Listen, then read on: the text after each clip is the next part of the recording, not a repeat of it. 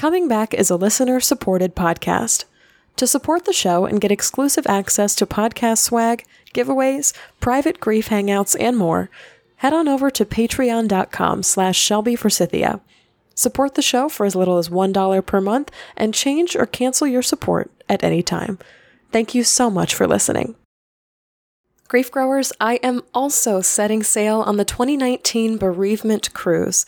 To join me and a boatload of other grieving hearts as we travel to Haiti, Jamaica, and Mexico, go to www.comingbackcruise.com, where you can sign up to receive more information on the cruise's sail dates, grief presenters, and onboard activities. I'll see you on the open seas.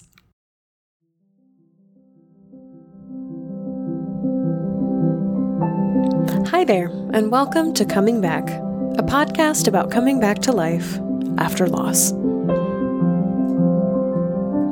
On today's show, I'm talking to Glenn Lord, founder of the Grief Toolbox, who lost his 4-year-old son in 1999 to complications of a tonsillectomy. He went from growing up in a death-averse home to becoming one of the world's leading voices on grief and loss.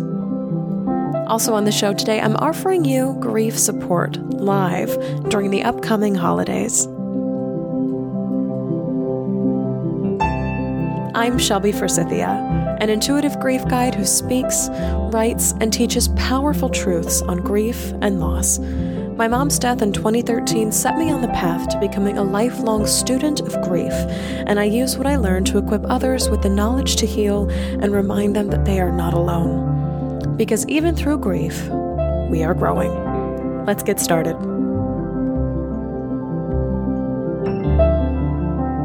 Hi there, Grief Growers, and welcome to another episode of Coming Back. Thank you so much for being here with me today. Before we start the show, get to the interview, I want to remind you that I'll be hosting my monthly hour-long Google Hangout this coming Monday, which is November 19th at 8:00 p.m. Central Time. A little bit ago, I actually posted a photo in my private Facebook group, The Grief Growers Garden, asking for special days, memorial days, that we can all remember together in November. And so many of you commented about struggling with grief around Thanksgiving. So this month, I am devoting my entire hour-long Q&A session to offering tips and tricks for coping with the holidays when grief is involved. One of the very best articles that I read about grief and the holidays calls the years after we lose someone dealing with the empty chair syndrome. There are people who have been staples in our lives, and no matter what our relationship was like with them, we miss them when they're not there, and the holidays tend to make absence and loss incredibly, incredibly visible. If you'd like to join me and some of the other listeners of this podcast in talking about dealing with grief around the holidays, whether it's you carrying on traditions, having to take on new roles as a result of someone being gone, or totally switching up how you celebrate this year because you just can't stand to go home, I hope you'll join me live on Monday, November 19th. To join us, all you have to do is pledge to support the show on Patreon for as little as $1 per month. And once you pledge, you'll get instant access to all of my private posts, including the link to join me live on Monday. To pledge, go to patreon.com/ShelbyForsythia, and of course, you can always find that link to join us in the show notes. The holidays are not an easy time for any of us grief growers. If I'm being perfectly honest, it's kind of a time of year that I would like to wallow and burrow and hibernate and pop out of my apartment again in February or even March. But life insists that I stay awake through the pain of my losses, and I know that it does for you too. Join me Monday, November 19th at 8:00 p.m. Central Time, and we'll talk about getting through the holidays together. It's my gift to you this month. Up next, my conversation with Glenn Lord, who's going to companion you on the 2019 Bereavement Cruise.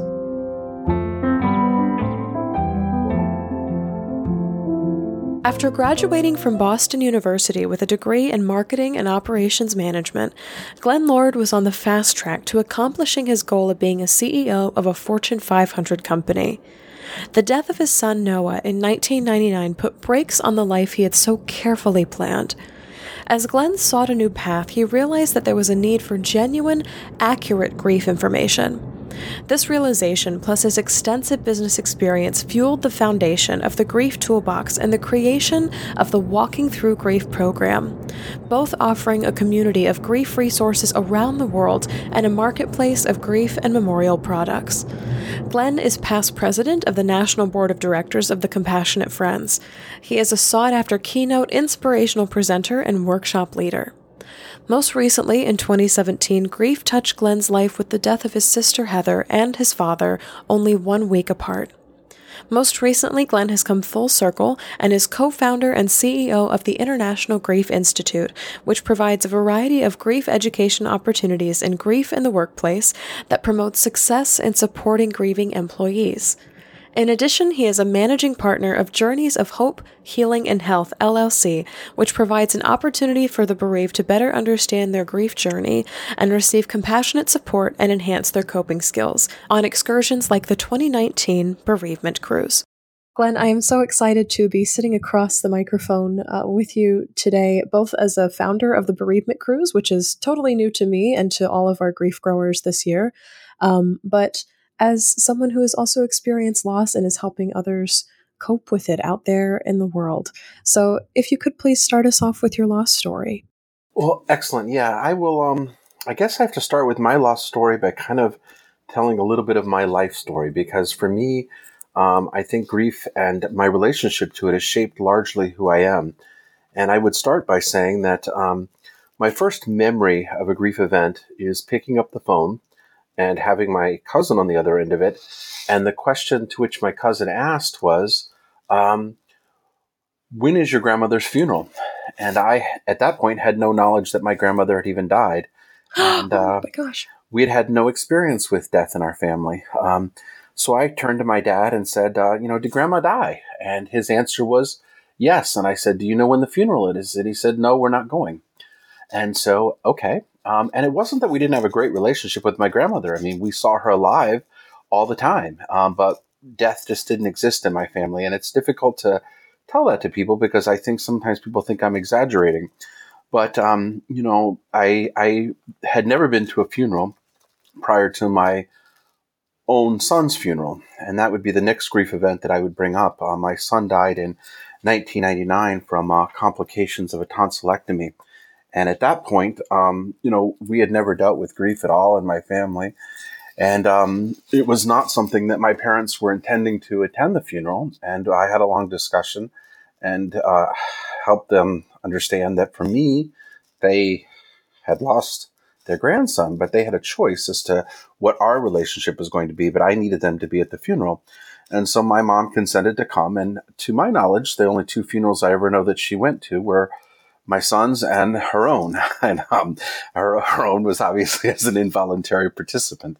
And she died in December of 2014. And in many ways, her death was the easiest one for me that I experienced because my mom had been physically deteriorating for the last 20 years of her life. She had severe kidney and liver failure and just had really lost a complete quality of life. And so as much as I missed my mom, it was really, for me, and in my situation, I know that it's not true for others in their situation, but for me in my situation, it was much easier for me to see that that my mom had been released from her pain and that there was, she was no longer suffering and living in that place. But that, that was in 2014. And in the most recent grief events that I think are still very much a part of who I am and I'm still kind of living with and through is in January of 2017, my 39-year-old sister lost her battle with metastatic breast cancer. And a week later, actually following the funeral, my dad went to my sister's funeral, came home, said he wasn't feeling well, went to bed, and had a heart attack and died in his sleep that night, 8 days later. People talk about someone dying of a broken heart. In my dad's case, I think it's arguable that that is exactly what happened. So in a quick sense, that's kind of my grief story, and that has shaped really everything I have done every one of those events has really changed me in ways that, I don't know that I would be the person I am today without them. I kind of feel like all of those events brought me, and they've been at times very painful, but at times they've brought me, great growth and great strength. And so that's the short of my grief story when you ask about it. I'm wondering, this is so wild to me. I guess something that hasn't been shared on the podcast before is this phenomenon of, I actually wrote down, death didn't exist in my family.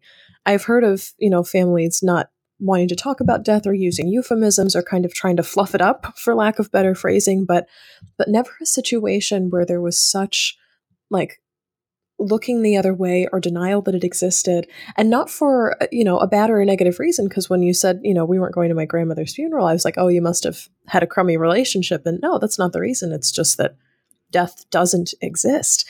And I'm wondering how you went from that being your reality to being able to speak to your parents about the importance of their presence at a funeral, at a memorial, and now to be a person who is so just vastly open about all the losses and all the deaths that you've experienced. Well, I think the bigger turning point was when my second grandmother died, and I didn't share that as part of my grief story because there's so many elements to it.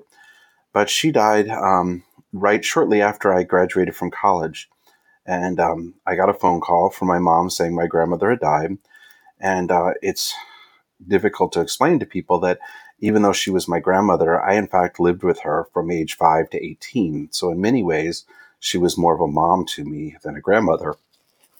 And I asked my mom, can I come home for the funeral? And her answer was, yes, you can. But we're not going to the funeral. And at that time, I was a struggling, college student and didn't really have the money to come home. So I ended up not going to my grandmother's funeral.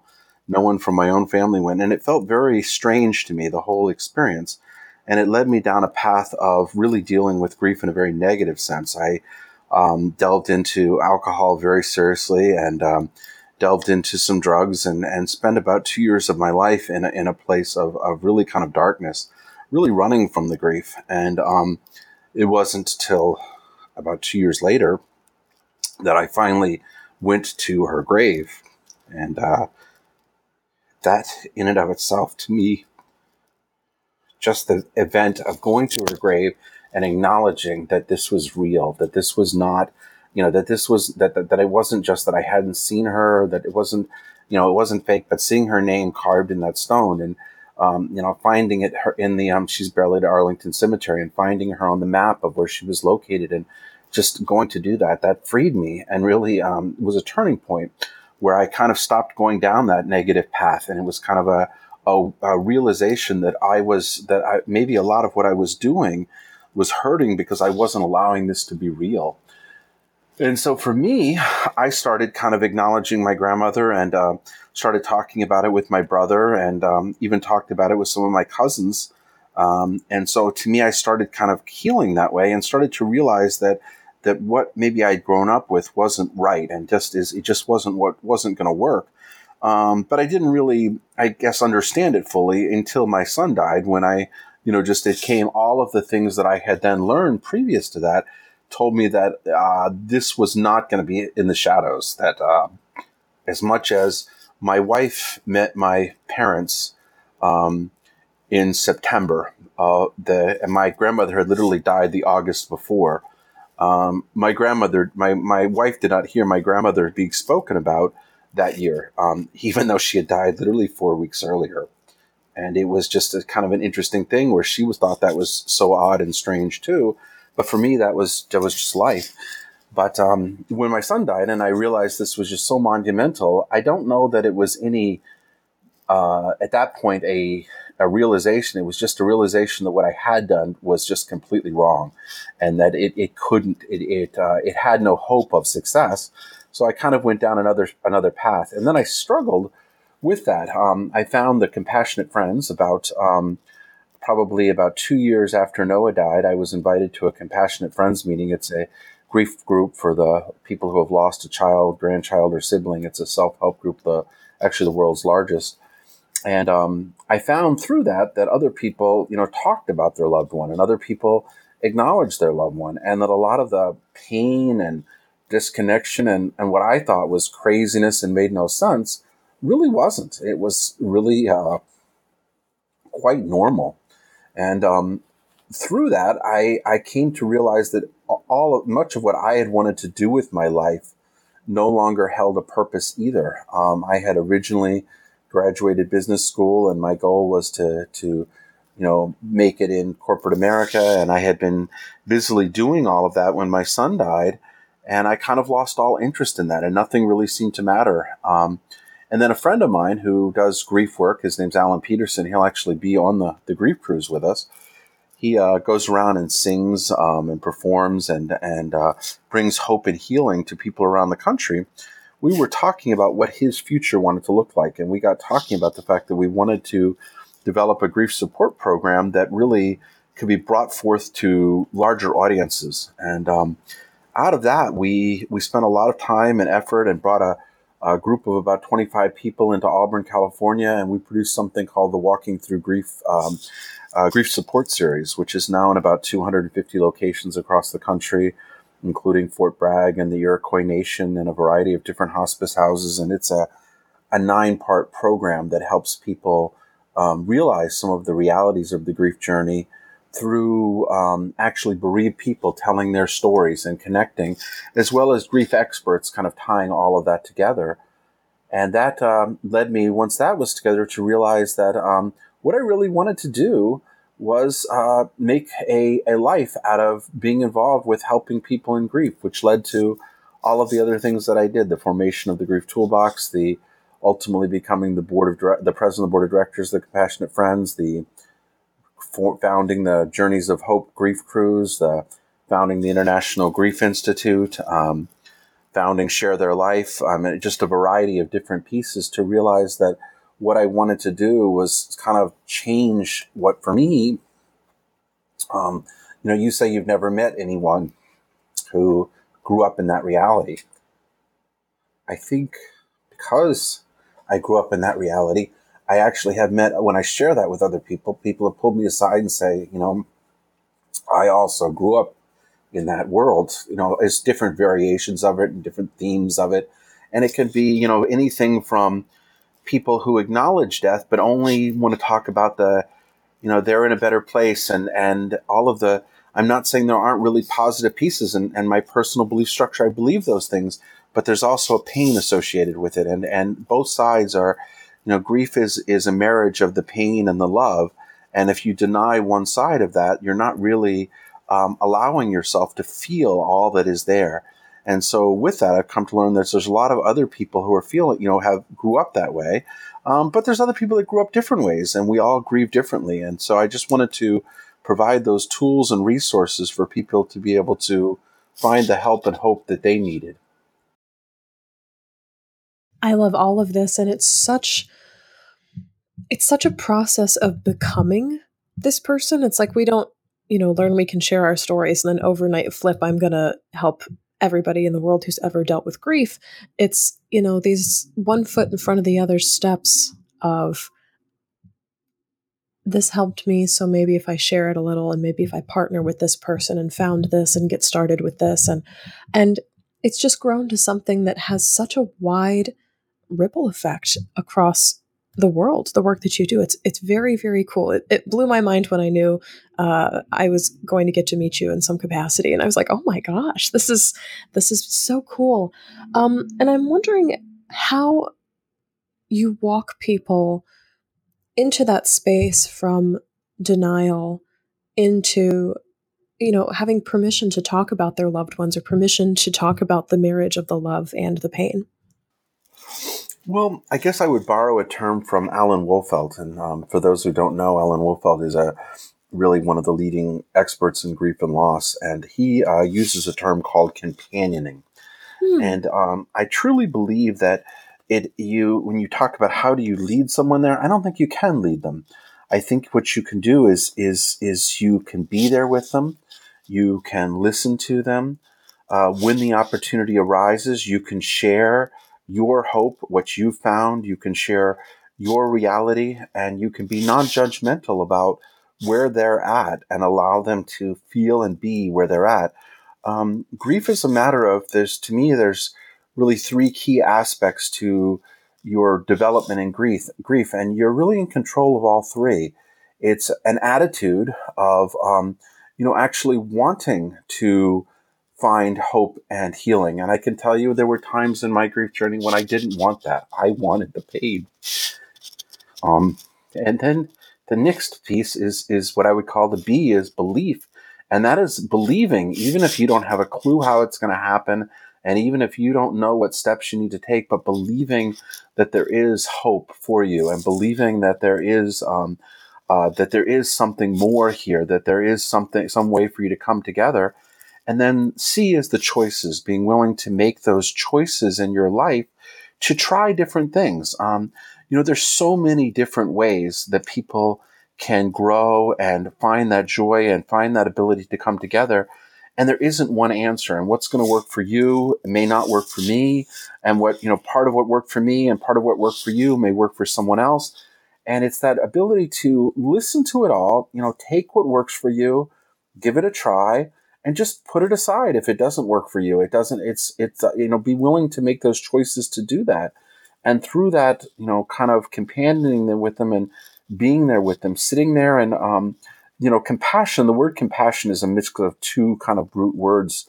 And, we all think about what compassion is, but it is the calm and the passion. And passion, best way to explain that is to think about like Passion of the Christ or the pain. And so it is sharing someone else's pain is literally what compassion means. And so to be able to share that with them means to be able to be there with them, or to walk through and with them with their journey, not leading them, not pushing them, not pulling them, but really walk through them and offer thoughts and hopes and suggestions, but be willing to allow them to make the choices when they're ready, and be willing to allow them to go down the paths that are right for them when they're ready. I just want to take a second and honor some of the people who companioned with you in all of your losses. Well, there's a bunch of key ones. I think, I look back, and one of probably the bigger ones in her influence on me, and she was a key element of the whole Walking Through Grief series, is Dr. Darcy Sims, another leader in the kind of the grief and loss world. But her ability to share her loss of Big A, her son, who died at a very young age, and her ability to take her education, she had 2 PhDs, and be able to present really complex ideas in a way that had nothing to do with the complexity of it all, really shared a lot in my journey. And she was really a key element in that companioning of my journey. Another, key person in the companioning of my journey would be a lady by the name of Dr. Gloria Horsley, who actually runs the Open to Hope Foundation. And with her, I joke, the very first time we met, she was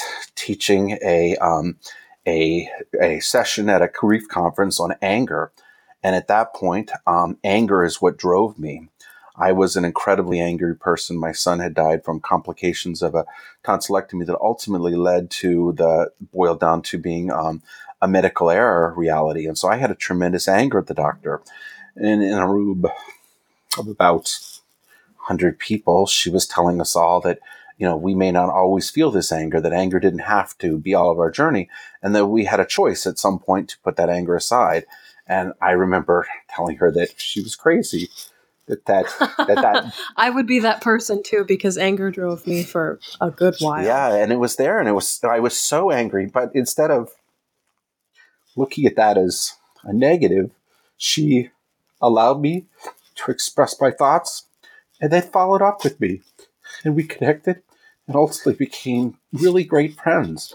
And so I would say she was a key companion. And then there's literally hundreds of people I met at the Compassionate Friends that shared different pieces. And there are others that are along the journey. And I think that the beautiful part about it is, honestly, many of the people that, when you say to honor them, many of them, I don't remember their names. I don't know their names. I They were there for me at a time when I didn't have something to give, and allowed me to be.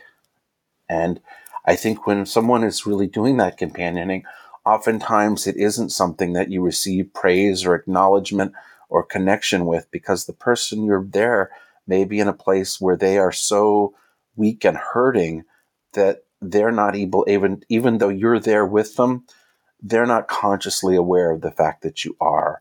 But the fact that you are makes all the world of difference to them.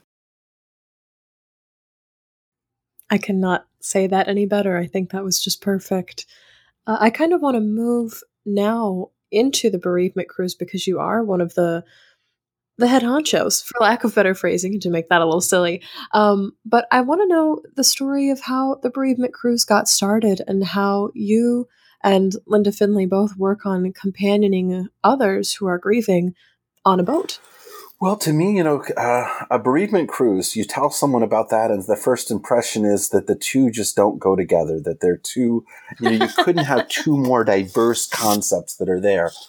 And I think there is a point in someone's journey when that's true. The two are not together. I mean, there's an early part of your grief when, like I said, I didn't want to feel better. I wanted to hurt. I didn't want to see anything but that pain. And but when you're at the point where you're starting to recognizing that there is a belief that there is hope to be found, even if you don't know where it's going to come from, and even if you don't understand it, then to have an environment where you can be completely relaxed, be around other people who understand and can share your pain.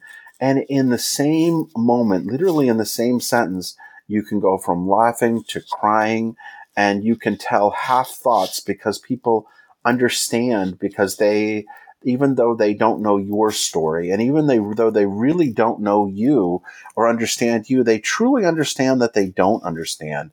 And I think that's the biggest gift, because so many people think they understand, and so they offer advice and direction and all these other pieces. But to be in an environment where people can just share, and then they can have the intensity of learning from people like yourself, or people like Mitch Carmody, or Linda Fell, or Linda Finley, or myself, or any of the 20 grief experts that are there, and you can connect and hear these pieces of advice and hear different directions, but not be obligated to take any of it. And then right after that, spend the night dancing, or going out to go to a nice restaurant, or, going to experience a beach that you haven't seen before, allows for that. Really what grief is that dance between the joy and the pain. My wife refers to it as the grief shuffle in a joking sense, because it is, Oh my gosh, I love it. we kind of, it is, you can't really have grief without both, but it can become this beautiful dance. And the grief cruise is really an environment to foster that, and allow for people to have all of the beauty and pampering and experiences that everyone thinks of as a cruise, but also be able to honor, love, respect their loved one, be able to do things like we have a beautiful, beautiful, service of remembrance. We do a metaphorical candlelighting. You can't light candles on a ship, but we do have the glow sticks. We walk around the ship, and we really acknowledge it. We've had people who have done burials at sea, and that is just a really, one of my most powerful experiences was one of our guests, or two of our guests last time, actually invited myself to attend the burial of both of their husbands. And it was really just a beautiful experience. And the cruise, the captain's down there, and you're at a private part of the boat, and you release your ashes into the sea, and there's a ceremony around it. And it just is a very powerful experience. And just the freedom of what, to me, the birth and the life and all of the metaphors and symbolism that the ocean brings to us as a culture and as a people, and all of the connections that are there, juxtaposed with some of the pain and suffering of what is the grief journey, I think allows for all of that. So really what happened was, I had been dancing around doing a grief cruise, but I am not a travel agent, and I don't know some of the logistics at all.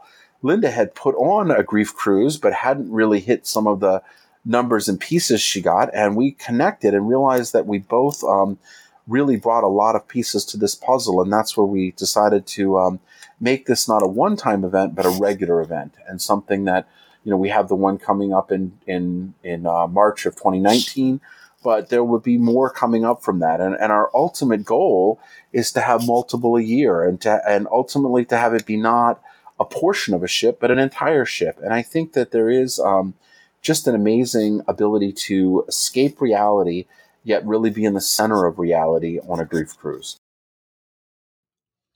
I'm so excited to be a part of this, and I so agree that grief is that shuffle, is that dance between joy and heartbreak. I often tell grief growers, and I speak about this a lot on the show, is that grieving is like holding, enchantment and joy and delight in one hand and pain and heartbreak and agony in the other hand. And you can never really drop either of the two. You have to carry them with you for the rest of your life. And so having that expressed as a metaphor, but then also in reality on the ship is really, really cool to me. So when I heard about it and when I talked to Linda on the phone about it, I was like, oh yeah, I got to be a part of this.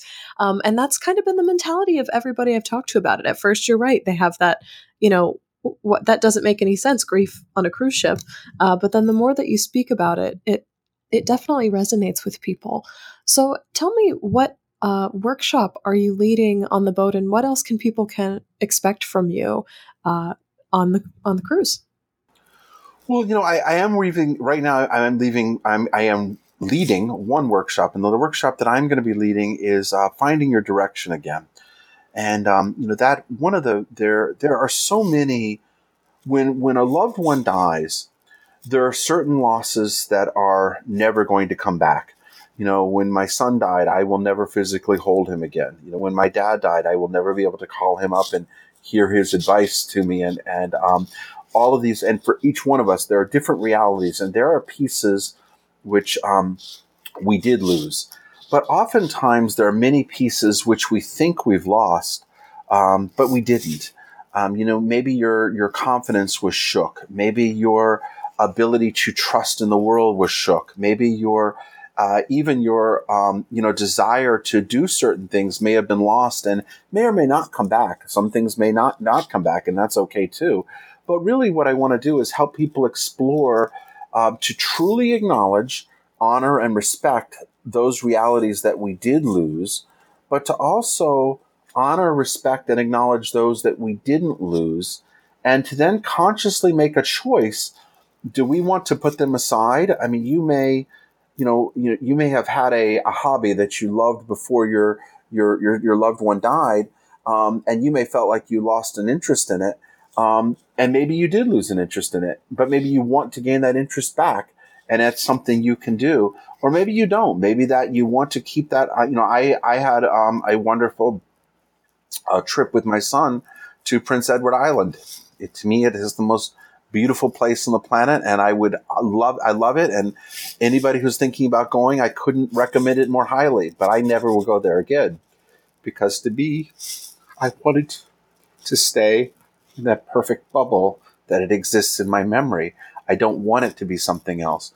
And so what I help people do is really work on what for them did they lose, what did they not lose, and then once they realize what they didn't lose, what choices do they have, and more importantly, what choices do they want to make? Because just because you have choices in life, sometimes the answer we have, and sometimes people forget this, that a great choice is sometimes to wallow or to wait. People sometimes see that as a bad thing, but you think about wallowing, and a prime example with that would be like a hippopotamus or something wallowing in the mud. And when you think about why do they do that, we don't really think about it, but one of the primary reasons they do it is because, much like our skin, their skin sunburns, and they can't go down to the local CVS and buy SPF 50, so they throw mud all over themselves. And so that wallowing in the mud is actually a protective mechanism, is what it is. They're protecting themselves because that's a necessity. And why do we then look at something, if part of your journey is, I don't want to go forward, I want to just be where I'm at, and I want to have that. That is also an important choice. And it's something to which if somebody's making is really can be very beneficial if they're consciously making it. It's where it becomes difficult is when they aren't thinking about it or aren't allowing themselves to be empowered to make that choice. Then it's still being made and they're still making it, but they're not getting the empowerment from it. And so that's what I'm doing. And then in addition to that, I will be emceeing. I'll be helping with the opening ceremony. I'll be conducting and working on the service of remembrance we talked about. As additional to, we'll have multiple sharing sessions that I'll be running different ones throughout the group, as well as different of our presenters will. So we'll have sharing sessions for people who have lost siblings, or people who have lost a spouse, or people who have lost a child, or people who have lost a parent, or someone whose grief may be new, someone with multiple losses, different environments, maybe someone if their loved one died by suicide or died by other potentially stigmatized losses, and different sharing session for people to have them. So I'll be running some of those sharing sessions, and I'll be having a blast on the cruise too, and connecting with and meeting new people. And, you asked earlier, who were those people that, companioned me on the journey?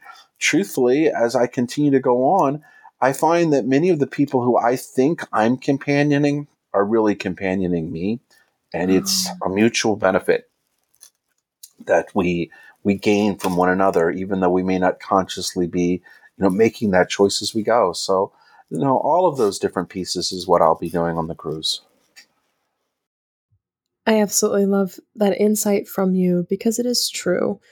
In reaching for help, we are also helping in ways that we don't even realize until, maybe weeks, months, years, decades later, which is very, very cool. Yes, sometimes the people who I am able to walk alongside, I look at them and I'm like, oh my gosh, you're actually helping me.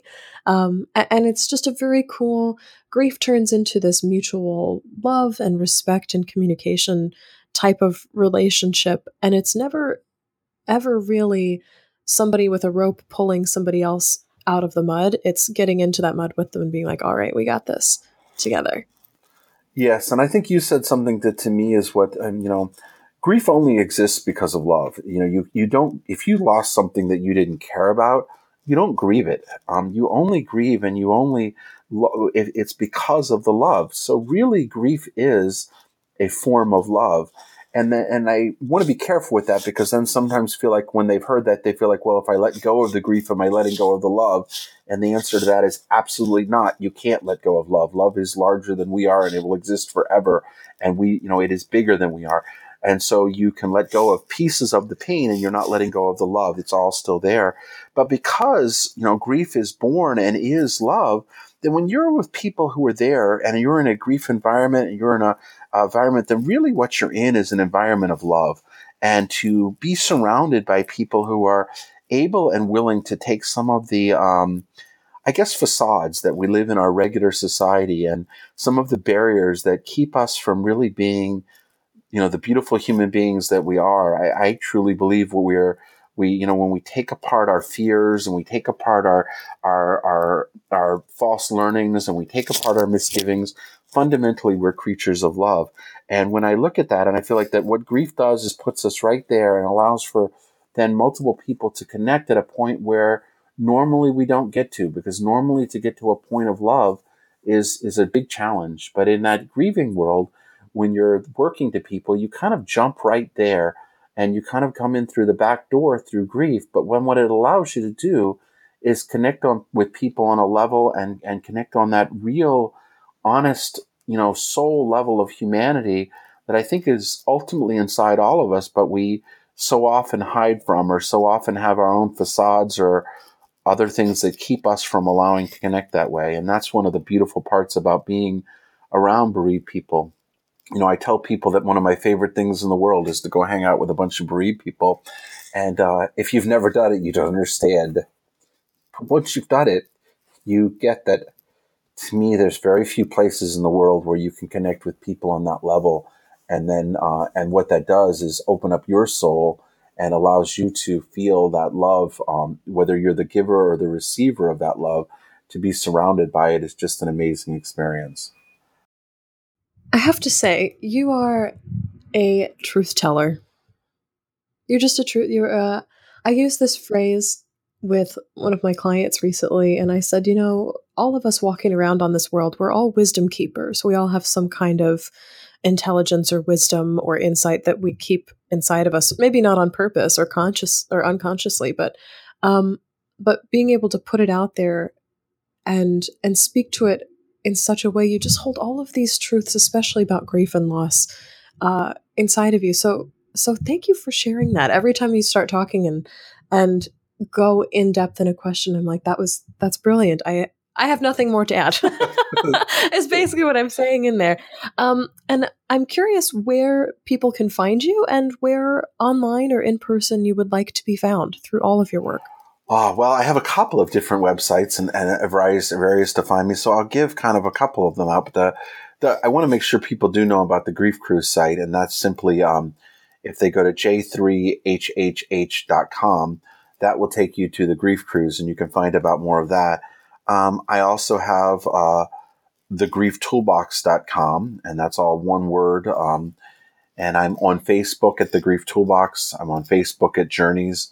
I'm also at the International Grief Institute, all one long word.com.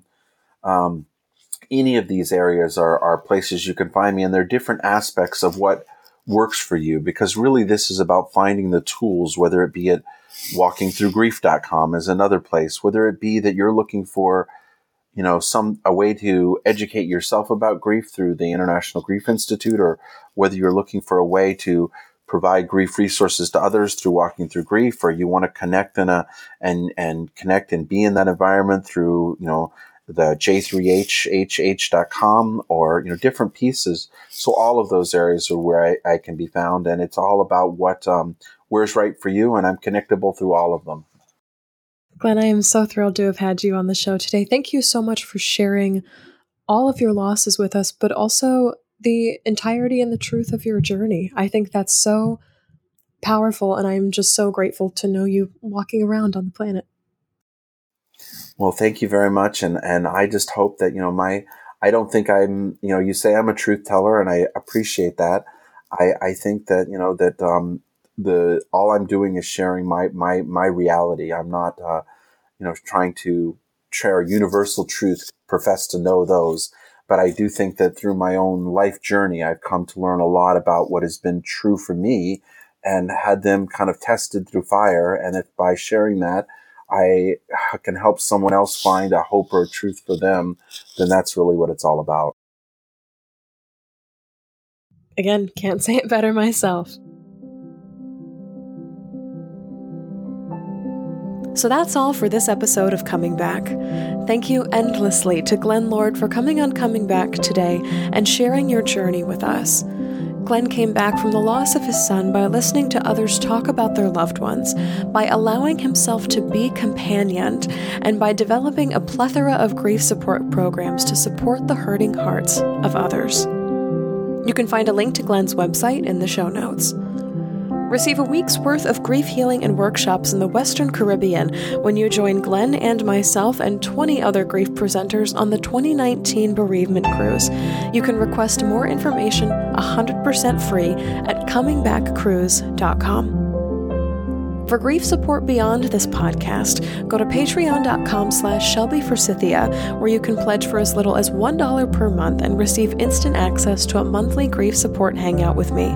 Just a little reminder that this month's hangout is Monday, November 19th, and we'll be talking about coping with grief during the holidays. If you liked what you heard today, you can also support the show by subscribing on Apple Podcasts, Spotify, Google Podcasts, and by telling a friend about Coming Back, because you never know what someone you love is going through. Thank you to Mr. Addie Goldstein, who composed our theme music. You can find me on Facebook at Shelby Forsythia, Intuitive Grief Guide, Instagram at Grief Guide Shelby Forsythia, or simply shelbyforsythia.com. If you'd like to leave a question or a comment for a future show, leave a voicemail or text 312-725-3043 or email me at shelby@shelbyforsythia.com. As always, my dear grief growers, it was beautiful sharing this space and time with you today. I see you, I am proud of you and the work that you're doing in the world, and I love you. Because even through grief, we are growing.